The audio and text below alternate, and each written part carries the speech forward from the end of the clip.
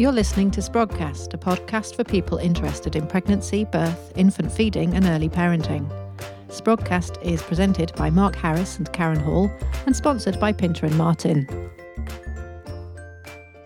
Today's Sprogcast, which is number 38, is all about working together, in which I pester many members of the Maternity Voices Partnership in Reading to tell us why they take part in it. Mark interviews maternity advocate Paul Golden, and Bronwen Rashad gives us the rundown on the Mama Conference. I'm Karen Hall, that's Mark Harris. Sprogcast is brought to you by our sponsor, Pinter and Martin, an independent publishing company specialising in pregnancy, birth and parenting, psychology, nutrition, yoga and fiction at pinterandmartin.com. I just want to say about the why home birth matters. Now, I know we've mentioned this on the last, I think this is the third episode in a row we've mentioned why home birth matters, and I still haven't read it, but I did have it with me when I went to a really good NCT weekend recently. And at breakfast, one of my colleagues said, "Karen, what's the best book on home birth at the moment?" And I said, "I don't know if this one is, but could you just read it?" And she read it on the Saturday evening, gave it back to me on the Sunday and said, "Yes, that is a good book." Oh, and do you trust her endorsement? Oh yeah, definitely somebody I would respect to give me a good view on that and really knows much more about that subject than I do. That's good. I thought you were going to say you put it under your pillow at night and hoped that by osmosis. I used to do that when I was revising for exams. Right. I've always done very well in exams, so I think that probably works. I have you down as a bit of a geek when it comes to studying. What do you mean by that? Well, I got kicked out of school, you know that. So you would have been in a category of people when I was that age of SWATs. Yeah. Yeah, I thought so. I still am. I know. So today's subject is working together. Which is so appropriate for Sprogcast because we've got you, a midwife, and me, a breastfeeding counsellor and antenatal teacher. And some might say that those aren't a natural pairing. Get out. Really? Do you not think? Well, I think that depends on which midwife and which breastfeeding counsellor, frankly. So have you never heard a midwife go, "Oh, well, if you've been to NCT and you've got your laminated birth plan"? Yes, I have. Often, not all midwives, obviously, but often. But have you ever heard an NCT counsellor say, "God, you know those midwives"? I wouldn't say heard it out loud. You're prevaricating a little bit. No, I'm not. You've never heard there that are out loud. many times when one or other of us, including myself, will have thought that. Yeah, and raised your eyebrows, shrugged your shoulders and sighed deeply. On the inside? No, it happens on the outside. Well, Okay, so I'm only speaking for myself, but I would say that I very much try to do what I call a face freeze. You are so politically correct, you are. I know you're only speaking for yourself. All I'm suggesting is that I'm guessing that NCT practitioners, some of them feel the same way in terms of their emotions. Obviously, they are pointing their emotions at midwives.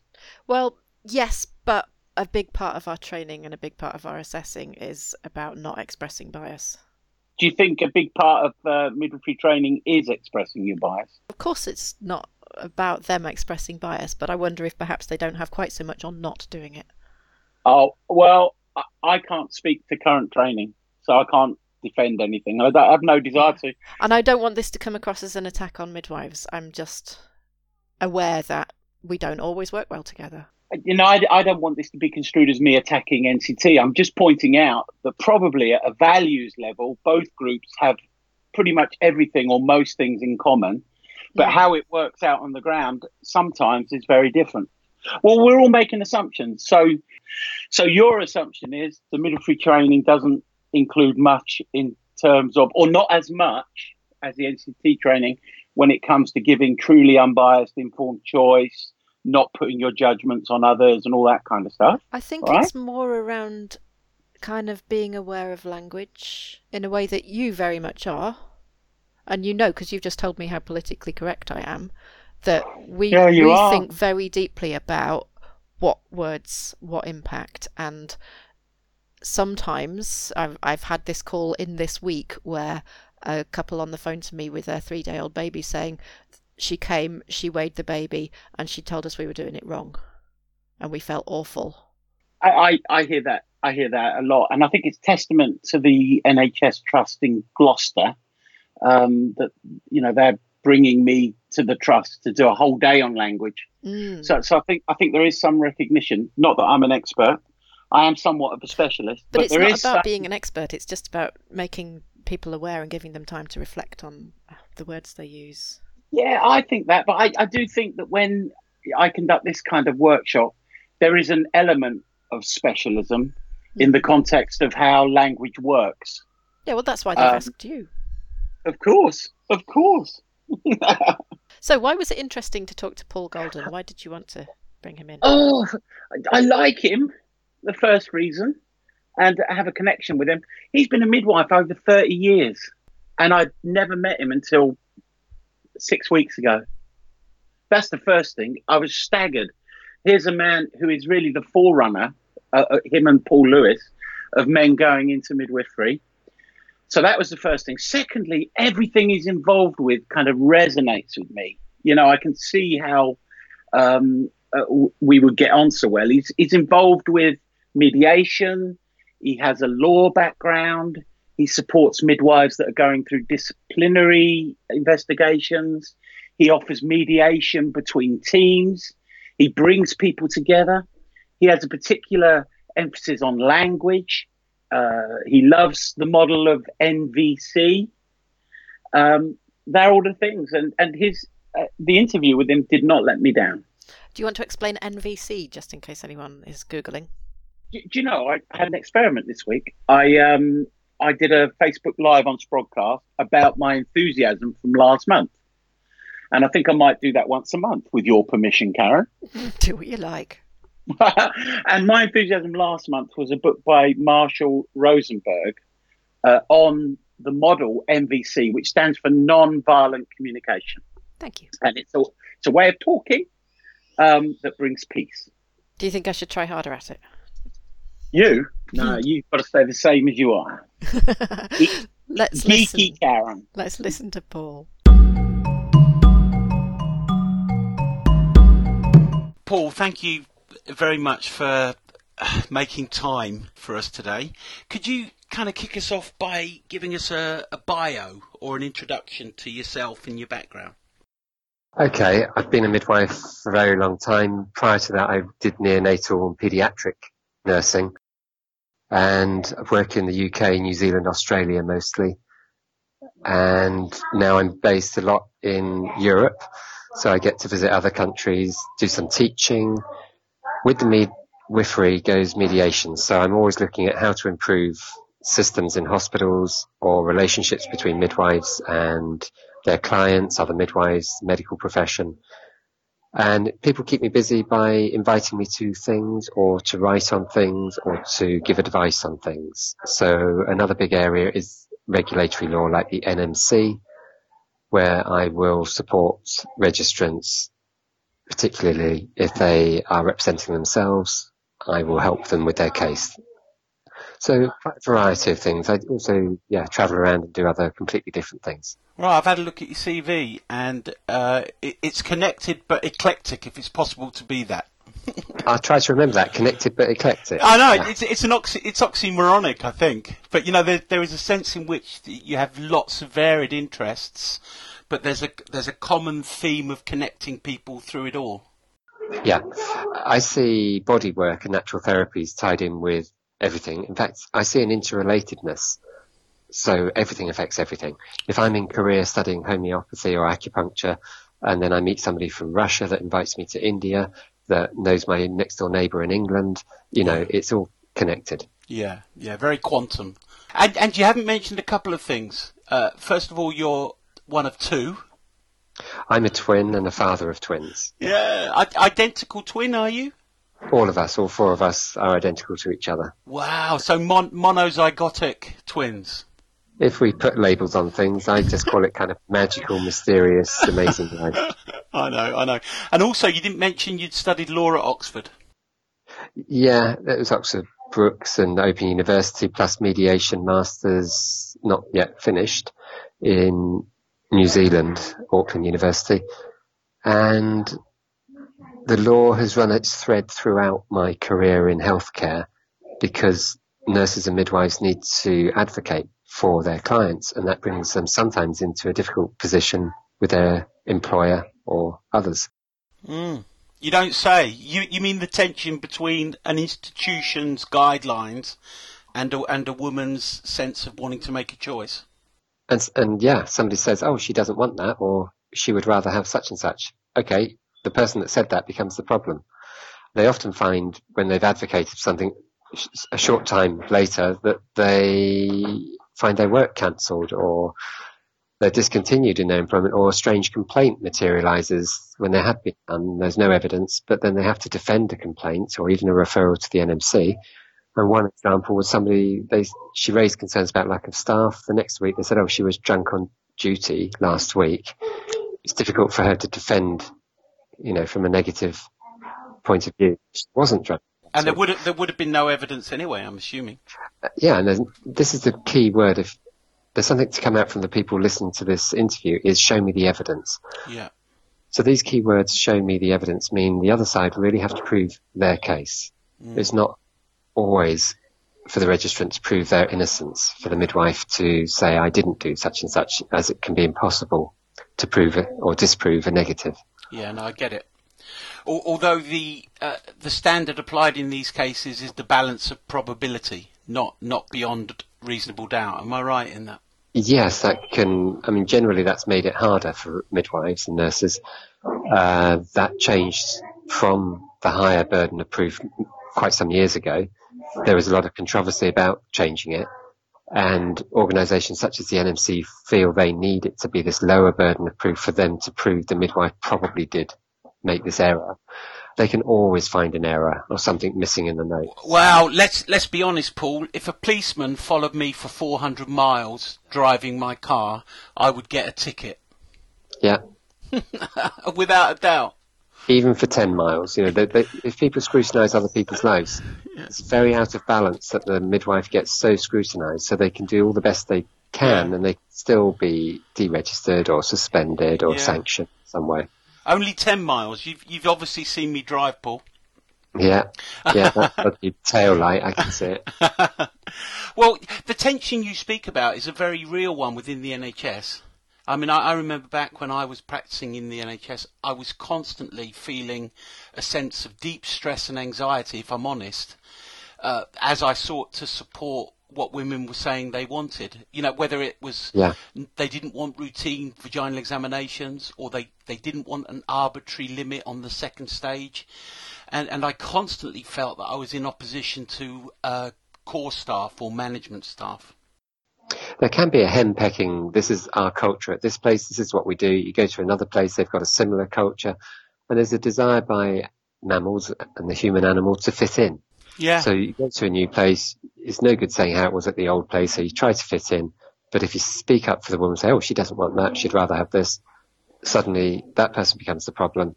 And it changes when you've got two or three of you. Yeah. And it can become the norm at that place. So one place treats, say, water birth as witchcraft. Another place gets one person advocating, she has two or three supporters, and then it snowballs. Yes. And it becomes the norm there. And the other place, decades later, might still be treating water birth in a negative frame. Yeah, so what you're saying is the phenomena rooted in kind of the evolutionary model of us being social animals, that principle can work either way. Yeah, it's up to us to create positive environments. We'll often say how bad something is, so change it. Yeah. Now, how do we change it? We do it by changing ourselves and our attitude. Instead of saying what's bad or wrong, we can say what we would like. Yeah, I get that. I am thinking about the Morecambe Bay incident, though. Where there was where there was such an emphasis, inverted commas, on inverted commas normal birth, that the emphasis itself seems to have become a little bit pathological. It can. Anything at an extreme can become unhealthy. Yeah. Well, that leads me on to talk a little bit about something that's quite pertinent in our domain at the moment, which is kind of bullying. Okay. Because it's an allied conversation in a way, isn't it? Yeah. Because I can imagine there are a lot of midwives out there that are advocating for women, that are working inside institutions that they feel are repressive. and we've seen an increase in, allegations of bullying. Do Yeah. you have much experience in that area? Definitely of supporting people, and I'm aware myself I'm fairly robust. If I raise some advocacy aspect for a client, that, work can be discontinued. Yeah. So that's a form of bullying because people have power and control over money. There's bigger subjects such as cord cell banking. If that's taking place in one hospital and the hospital gets financial gain from it, they don't see the conflict of interest. And if a family are feeling coerced, and we need informed consent to be truly informed. Yeah. Excuse the background noise. And I'm actually at a swimming club sports centre. You were talking about cord bloods. Well, when there's conflicts of interest and power, money, control things, it tends to be more powerful than the individual who gets told, we don't want you to work at this place. Yeah. So you have midwives with great experience, 10, 20, 30 years, told they're not really welcome, simply because they will have raised the question. And that's a form of bullying. The ways to address bullying, I would suggest, is actually being kind to the bullier. I noticed on your CV that you do work with people who may have that label of bully. Yeah, why not? Yeah. So to mediate, which is a strong part of my work, is actually working with ourselves, to be positive, to mediate with ourselves, to be with ourselves, just as a midwife is with woman. We might want to love and protect the woman, and then we're ready to fight against other people who have different views and opinions. Actually, if we can treat everyone with the same kindness we would give to the labouring and birthing woman, we would begin to understand each other better and de-escalate situations. Yeah. For me, one word is kindness. Yeah. We can just be kinder to ourselves. And then somebody that disagrees with us, instead of reacting, we could consider our response, take time, maybe take some advice, come back to them with a kind attitude. And that often comes from knowledge and empowerment that we've, read around the subject, or got in touch with our feelings. We know where we're at with the subject. And even the way we hold our body language, our chin, the tilt of our head, will convey a positive attitude and a neutral, non-aggressive one. Yes. Because we're being kind to ourselves. We can be kind to the person, in theory, like attacking us or discrediting us. Because we will get what we give. Yeah. So if we react to them like, well, no, I'm right, you're wrong, instead of let's find a place where we can reach some agreement. And some agreement is usually let's eat and drink together. Let's sit side by side instead of across from a table pointing fingers. Let's find agreement to have a meeting. And then you're halfway to reaching an agreement if you simply agree to have the meeting. Yeah. Yeah. So there's a pattern of agreement becoming established. Yeah, and you could call it like modelling, and modelling's a strong word. This is in contrast to a lot of the vocabulary I hear, what they did to me. They've ruined my life, my career, my profession. Yes. They're making me work this unreasonable situation. They're doing this. We always have choice. Yes. I've, researched and looked at people that have been imprisoned, sometimes by FARC rebels in South America or, in Beirut, different situations. They've got no power. They feel powerless. And then they realise they actually still have choice. Yeah. Doesn't feel like choice though, Paul, does it? You often hear people say, I have to work here. And it doesn't occur to them as a choice. So maybe they can explore this feeling of what it is that they think makes them have to work there. What are their options? Yeah. And there are always options, even if it seems like a hard option to leave. Yes. The people that have left have found a great deal of freedom. Midwives registered and worked as a doula, she's got a great deal of freedom that she didn't have before. Right. So sometimes I'll say to people, very gently in the context of rapport, I'll say, so you work here because... And then at first they'll say, I have to. And I say, okay, well, just try this. You choose to work here because, and then it all comes out. They say things like, I need the money to feed my family. And suddenly, it comes out and new choices emerge. That open questioning style is very helpful to people. And we can all do it for ourselves. Why are we doing what we're doing? What are the options? Yeah. Paul, I've already had you for 15 minutes, and I just want to give you an opportunity to tell us about some of the things you're doing in the UK and elsewhere. Okay, thank you, Matt. NMC hearings is something I will look at and always turn things around. So I suggest challenge the challenger with kindness and education. So the NMC is a little bit like the Crown Prosecution Service, but they have their own court, and they set up a panel that they say is independent from them, but it's very much tied in with the NMC. This wouldn't happen the same way in civil courts. So the NMC is very kind of skewered, one might say biased. Right. They struggle and they acknowledge that they're making failings. And we don't have the filtering system of regional supervision now. No. There was good and bad about supervision, Absolutely, but people have to go more directly to the NMC now. They think they do. So somebody with a concern will get advice from the NMC, and things should be screened out. But the people screening things are not high enough decision level making sort of knowledge, ability. So they're passing things further up. The person further up thinks, well, if it's come to me, it probably needs a case to be heard. Yes. Then they pass it on to barristers, and they're funded and appointed to come and represent the NMC at a hearing. So they're going to do the best they can. And one end of the extreme is always strike the midwife off, or at least suspend her. She may have potentially just simply disagreed with a colleague. And they're saying, but that could lead to death or something, and it has. And so it's so exaggerated. This would never get this far in civil courts, because the court would want to look at evidence and the weight of the evidence, the credibility, and to test the evidence. That's not happening in the NMC. So it's up to the registrant to really turn the tables and gently challenge, ask questions. Where is the evidence? Who's written it? Have they made this similar complaint repeatedly? Are they a vexatious complainant? To look at the quality of the evidence against them. It's not all about their defence. They really need to look at the accuser and the accusations. That's how they can build a much more robust case more quickly, and maybe get it thrown out at screening. Right. And if it has to go to a hearing, the work they do by turning the tables will be very effective, but people are afraid to be seen as aggressive by turning the tables, that they meant to show insight and remorse even if they haven't done anything wrong. Because initially I was going to say the resource people have is deep inside themselves to move away from the victim thing, to meditate, go read some positive language books like NLP or anything else. NVC, we've spoken about NVC as well. Communication, online YouTube, they can watch great clips. There's a 3-hour one of Marshall Rosenberg, Violent Communication.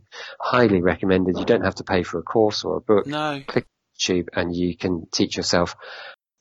So contacting me, LinkedIn, email is good. My main email is mandalamediation@gmail.com. Brilliant. In closing, Paul, would you talk about your book, please, and any workshops that you're doing? Okay, midwives' rights are about human rights, employment law rights, regulatory law rights, knowing how to do things. And it's not just about law, it's about the person, how they can find the inner strength to be peaceful and positive. So this is in my first book, which is New Zealand focused. There's a subsequent one, which is UK focused, which should be out very shortly. Brilliant. And are you doing any workshops in the near future? Or? Yes, I'm constantly open for invitations. I'm going to Norway. I've just come back from Austria. I will return to Europe to present more workshops. Thank you very much, Paul, for taking the time today. I appreciate it. I appreciate it too, Mark. Thank you, and good luck with this.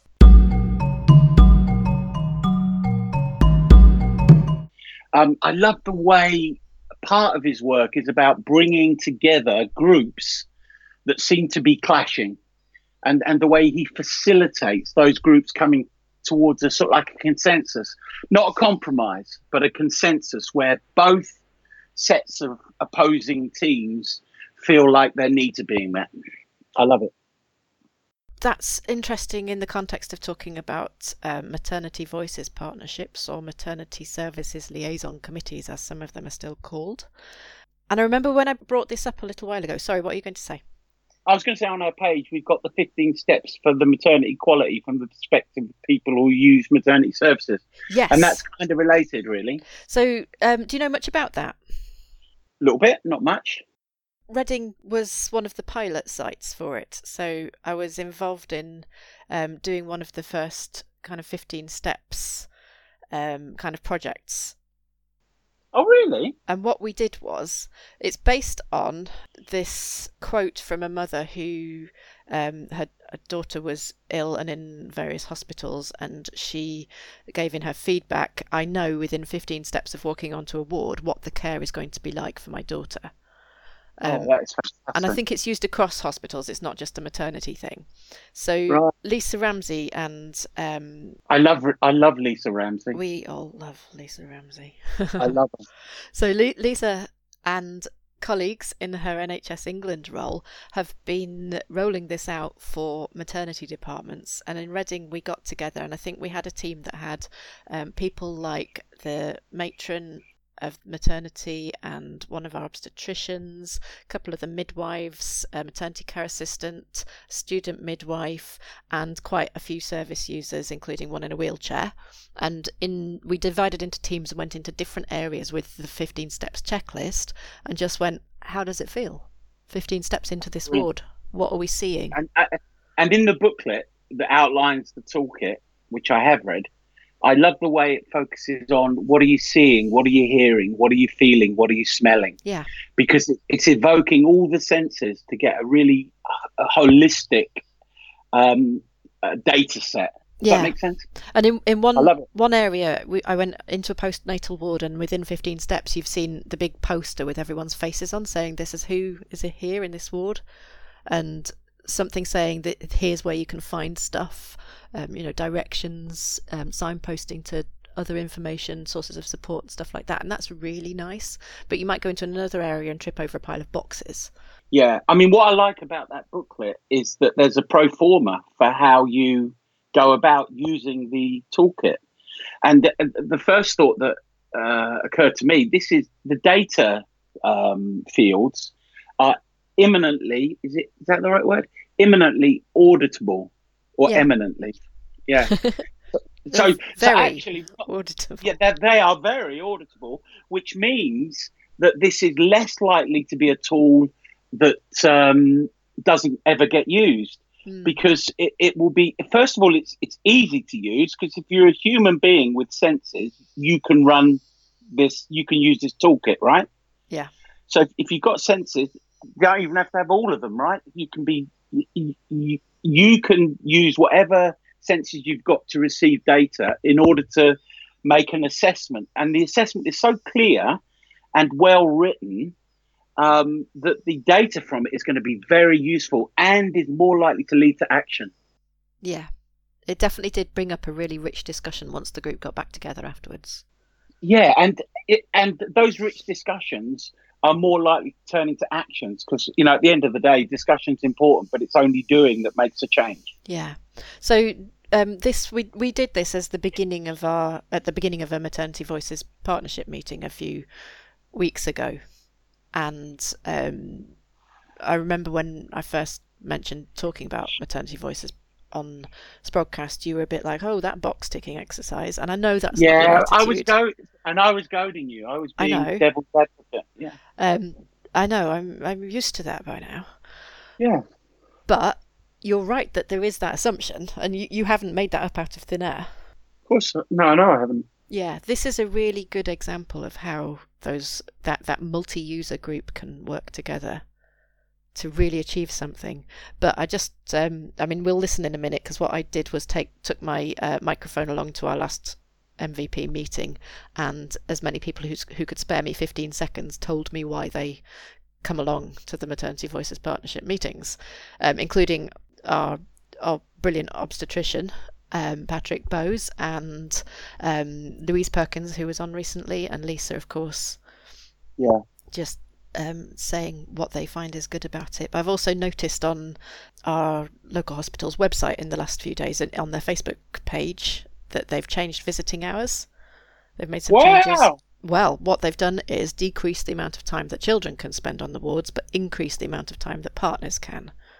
And that's a direct result of the Maternity Voices partnership surveying women about what they want.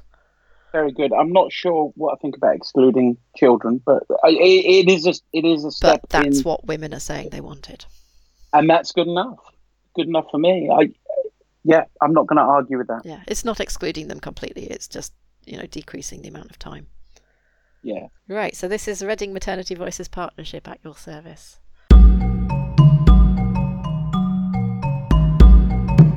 Would you like to tell me who you are and what your role is first? Okay, my name is Dr. Patrick Bowes. I'm an obstetrician and labour ward lead here at Royal Berkshire Hospital. And you've been coming to the Maternity Voices Partnership here for quite some time. What is it that keeps you coming back? Well, I think, first of all, in the way that we try and deliver obstetrics in this era, it's important, really important to me and I think to my colleagues that we have a real and genuine understanding of what patients want and need, and the only way to achieve that is to minimise paternalism and to listen to what patients are saying, and therefore this is an ideal opportunity to do that. And do you think it's working? Absolutely, 100%, yeah. Have you seen some good things over the years? Very much. I think an example of that might be our, the feedback that we're getting that we can then give to our colleagues and trainee doctors. The projects that I've run in conjunction with Catherine Williams and Lisa are a testament to the fact that we are working together, and I'd like to think that they are having an impact on the way that we deliver the obstetric part of maternity. Okay, brilliant. Thank you very much. Thank you for your time. Is that okay? Yes. So, who are you? I'm Emma Taylor. And you do? I'm Vice Chair on Reading Maternity Voices. I've been involved for quite a few years. I started as a service user rep and then I applied for and got the role for Vice Chair. I think things have changed drastically actually since I first joined, and sometimes the meetings felt a little bit adversarial, felt a bit us and them between staff and user reps, and now it's completely different. There's a relationship and everybody's working together and it feels really positive, and a lot gets decided and achieved in the meetings that obviously then affects what the service is giving to women. Yes, that seems to be what I'm seeing as well. What about specific things you've seen us do? Specifically, we've been listening to women about lots of things. They talked about wanting a change to how induction was carried out. They talked about wanting better service for home birth, and both of those have resulted in positive change. We've got an induction suite now and we have a home birth team which we are now seeing women really reap the benefits of a year on, and the feedback from women is really positive. There's also in the works at the moment personalised caesarean birth, where women can choose to personalise their caesarean birth to make it exactly how they want it to be within the constraints, obviously clinically, of what's needed medically. And we're hoping that that's going to be really exciting and give women more control and more empowerment and feeling ultimately more satisfied with their experience. Yeah, those are achievements to be proud of. Thank you. So this is Louise, a friend of the podcast, Louise Perkins. You're called that because you've been on it before. That feels like an honour, thanks. It is an honour. No, it's not. I'll have anybody. That's not true either. Just tell me what you think about Maternity Voices partnerships and why they're important. I think it's a really invaluable opportunity to have space for a huge range of different service users and those representing all of the vast variety of women and partners and other service users that we have to come together and throw ideas around and challenge each other and dig down into women's feedback and what that means for us and how we can go on to develop the service. It always feels like an inspiring and a challenging and a creative space, and I think we need that as we go forward developing maternity services. Right, so you're a consultant midwife, and you find this helpful to be part of? Yeah, hugely helpful. Yeah. And have you worked in other hospitals before that worked differently with this? Yes, so I've worked in a few hospitals, all of which have had a different approach. I think there are, like anything in life, the grass is never greener on the other side entirely. I think there are definitely groups of individuals where actually there's just a dynamic that is really positive and productive, and it feels like we can work towards something that we can actually implement and get done, and that's hugely exciting. So ours here in Reading is the best one, right? Of course. You'll pay me later, right? We'll have you on again. Thank you very much. Thanks. I'm Lisa Ramsey, I'm Chair of Reading Maternity Voices, and it's a real pleasure to chair Maternity Voice Partnership. It's a fantastic group of people who are all committed to seeing maternity services be the best that they can be for women and their partners and their babies.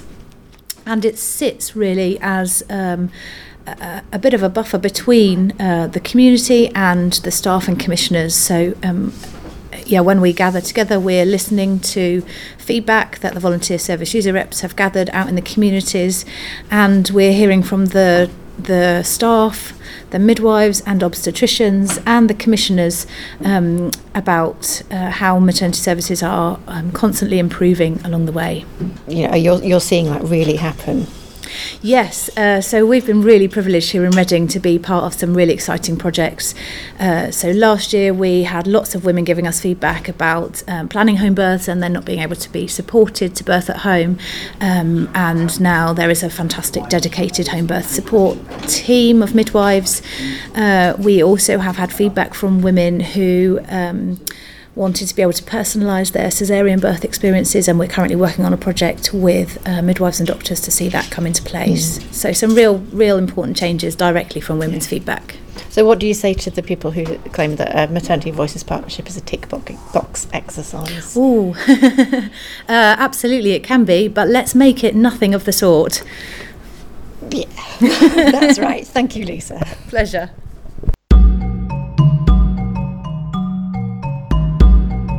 So, like Lisa says at the end there, let's not make it a box-ticking exercise. It really is something that can be massively valuable. And it's worth looking at the National Maternity Voices website as well to see what's going on in your area.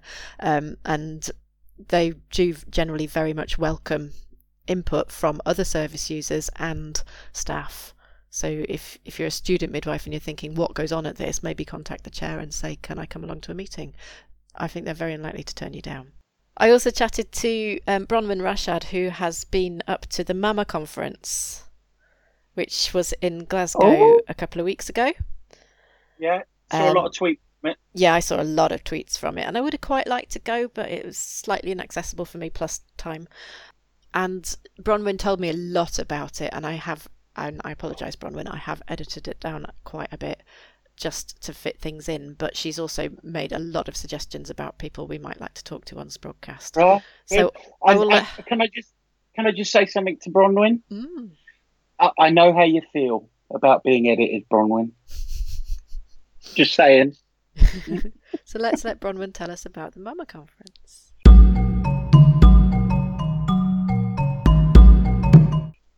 I'm Bronwen Rashad, and I'm an NCT antenatal practitioner in Chepstow in South Wales. And I've recently attended the Mama conference in Glasgow last week, actually, and it was really interesting and lots to come away and think about afterwards.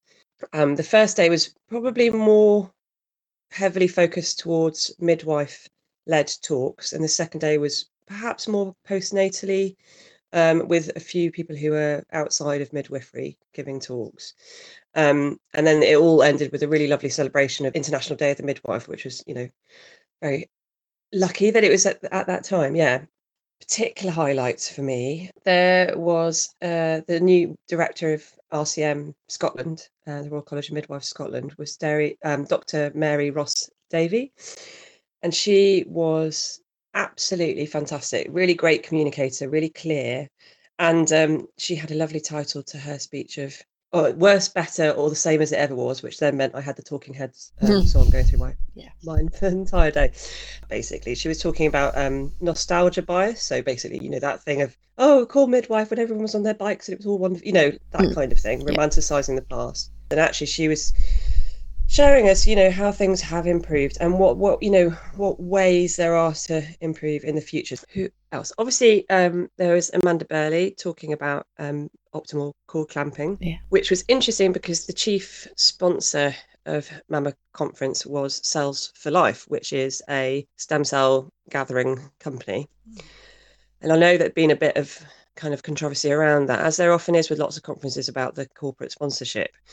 But what was really interesting was that Cass, who's the organizer of Mama, talked about how she had essentially grabbed this man from Cells for Life and ear bashed him about optimal cord clamping for quite a long time at another conference, I think. And he and his team have developed this new technique where they can actually take a sample from the cord itself rather than the blood. So parents have the option of having optimal clamping and harvesting stem cells if that's something that they actually want to do. Because obviously having someone like Amanda Burley there, who's, she's such a passionate advocate for letting the baby have their own blood supply, Yeah.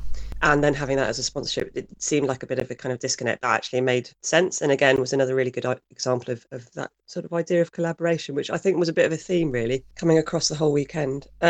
Bridget Supple was there from, not from NCT. She wasn't speaking in her NCT capacity, but she's a practitioner. But she was speaking with the work that she's been doing with the microbiome and disseminating information about that. And it was a really excellent example of how effective people who are practitioners are at communicating. She really got the audience hooked and presented some very clear, very well-referenced information about the microbiome and about the areas of research that are currently being undertaken. And another really interesting talk from the second day was Jenny Muscat, who's this Emmy and BAFTA nominated British composer. She does lots of things for kind of nature documentaries and stuff, and told a very funny story about having to do a documentary that was all about animal mothers, and one of them was a spider. And spider mothers, they get covered in lots of little tiny spiders, and then their milk comes from their back, and the spiders are all feeding off the back, which obviously is for humans quite a difficult image. And she was talking about how she'd created music to make you kind of fall in love with the spider and make it beautiful, and talking about the power of music generally. And her project was that she developed this series of lullabies for mothers, and they had basically run a research project where they'd played this music to women in pregnancy who had previous issues with anxiety and stress. And all they asked them to do was listen to the music for 8 minutes a day. So not trying to consciously relax, not kind of doing anything while the music was on, just sitting and letting the music wash over them. And there was, at the end of the study, there was a decrease in the women's reported anxiety levels. She talked a lot about the effect that music has on our physical bodies. And she just got the entire conference audience to sit and listen to one of her tracks just for a minute and a half.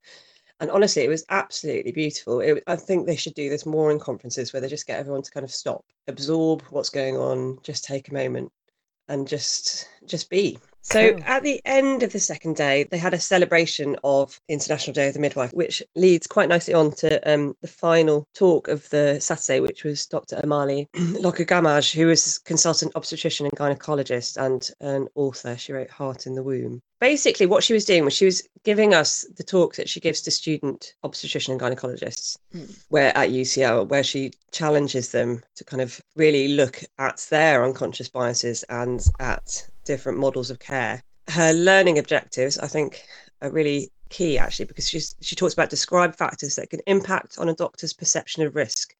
For example, defensive medicine, post-traumatic stress, on perception of risk in doctors. Considering the limitations to evidence-based medicine, how does trauma affect a woman's decision? Describe embodied or intuitive decision-making. Define how modern medicine can impact upon human rights in childbirth and interact with feminist issues.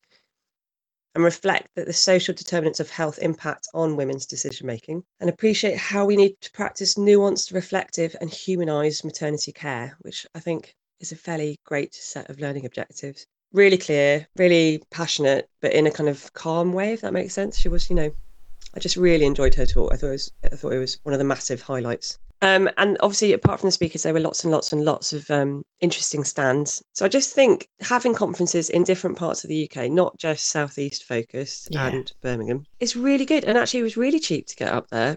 It's really interesting to hear what you thought of it, so as well.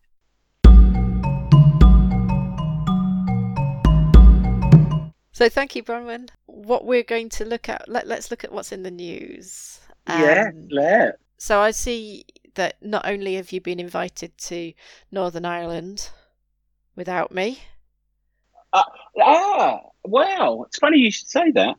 No, I know. I did have an email from the organiser inviting me to go as well, but I can't. Embarrassingly, after making a fuss. You were going to sledge me when she actually suggested it, because I don't want you there. well, quite. She said it would be lovely to have you two comparing the whole day. I know, wouldn't it? That would be so much fun. We have It to would do be that. That is fantastic. our target for next year, Mark. Yeah, if there's a conference organizer out there, we will come and compare the whole day and record it. And maybe, if our producer says it's okay, broadcast it. We'll see. Or part of it. Just don't overpromise. I know. You're the producer. That's why I was saying it. Yeah. And also you're plastered all over the metro. What's that about? Well, I didn't. I agreed to do an interview with a journalist. I didn't know particularly where they were from, so I didn't know it was the Metro, and it was just a piece about men in the delivery room. I never called it a delivery room, but you know. So they put it with a picture of woman on her back, stranded beetle.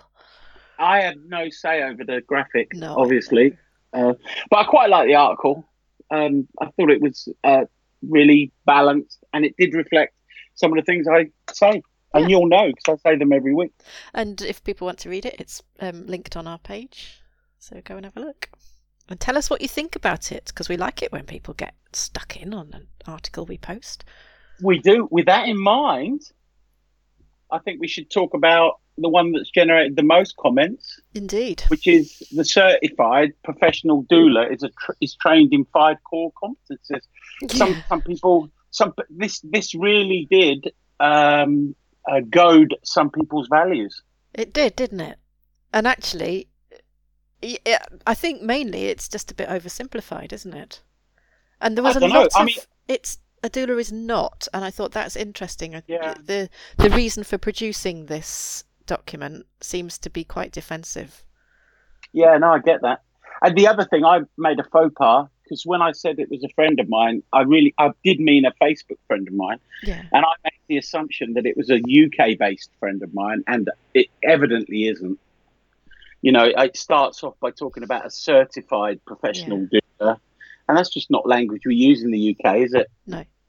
Yeah, it's interesting you talk about the language and assume that it's coming from a place of defence, because the use of a negation, or is it a doula is not, is a really interesting thing, because in order to process it, certainly at an unconscious level, you have to have a representation of what it is it's not, which is very interesting. So it suggests that they've had potentially some poor experiences with some of these professionals that they are mentioned. It and I suggests absolutely relate to that as well. I can really see where it's coming from.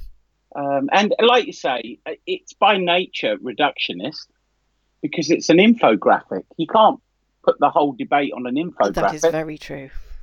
Otherwise, it wouldn't be an infographic. It'd be a billboard. Be an essay. It'd be a billboard. But yeah, no, good discussion. I crave that kind of interaction on our page, Karen. I don't know about you. Well, I think we just need to be more controversial, and then we'll get it. Yeah, but we have a policy that we don't make comments, evaluative comments on what we post, and we do that on purpose. Yeah. Because we're leaving lots of space for people to express their strongly held opinions. Yeah. And that's really cool. So thank you, listeners, for making a comment. Thank you. What's inspired you this month, Mark? Me, a book, and it's called Reflections on Living Compassion, Awakening Our Passion and Living in Compassion. I don't particularly like the wording of that, but it's a great book by Robert. It's by Robert Gonzalez. I spell it Gonzales. I had to get it from America. I don't think it's available in the UK, but it might be. It's a book of meditations, not daily, but they've divided it into really short, readable chunks. It's influenced by NVC, nonviolent communication, and I've been using it from time to time to settle myself and to kind of connect to, how can I put it without sounding very woo? I don't think you can. Just go for it. Own it. Come on. All right. I think one of the powerful benefits of learning nonviolent communication isn't necessarily at first in your outward communication, but in the first instance, for me, it's about my inward communication, how I talk to myself, about how I treat myself, about self-care. And this book is facilitating my own self-care in that context, and I would recommend it. Excellent. I love it. I've got a little sub-endorsement to add to that then, which is an app that I'm using called Insight Timer, which is a load of free meditations of many billions of different types, which I quite like. It seems to use a lot of bandwidth, but it is really nice to just like, right, I've got 5 minutes, give me a meditation. Or it's also got some quite good helpful things for going to sleep, settling into sleep meditations, and so I've been liking that.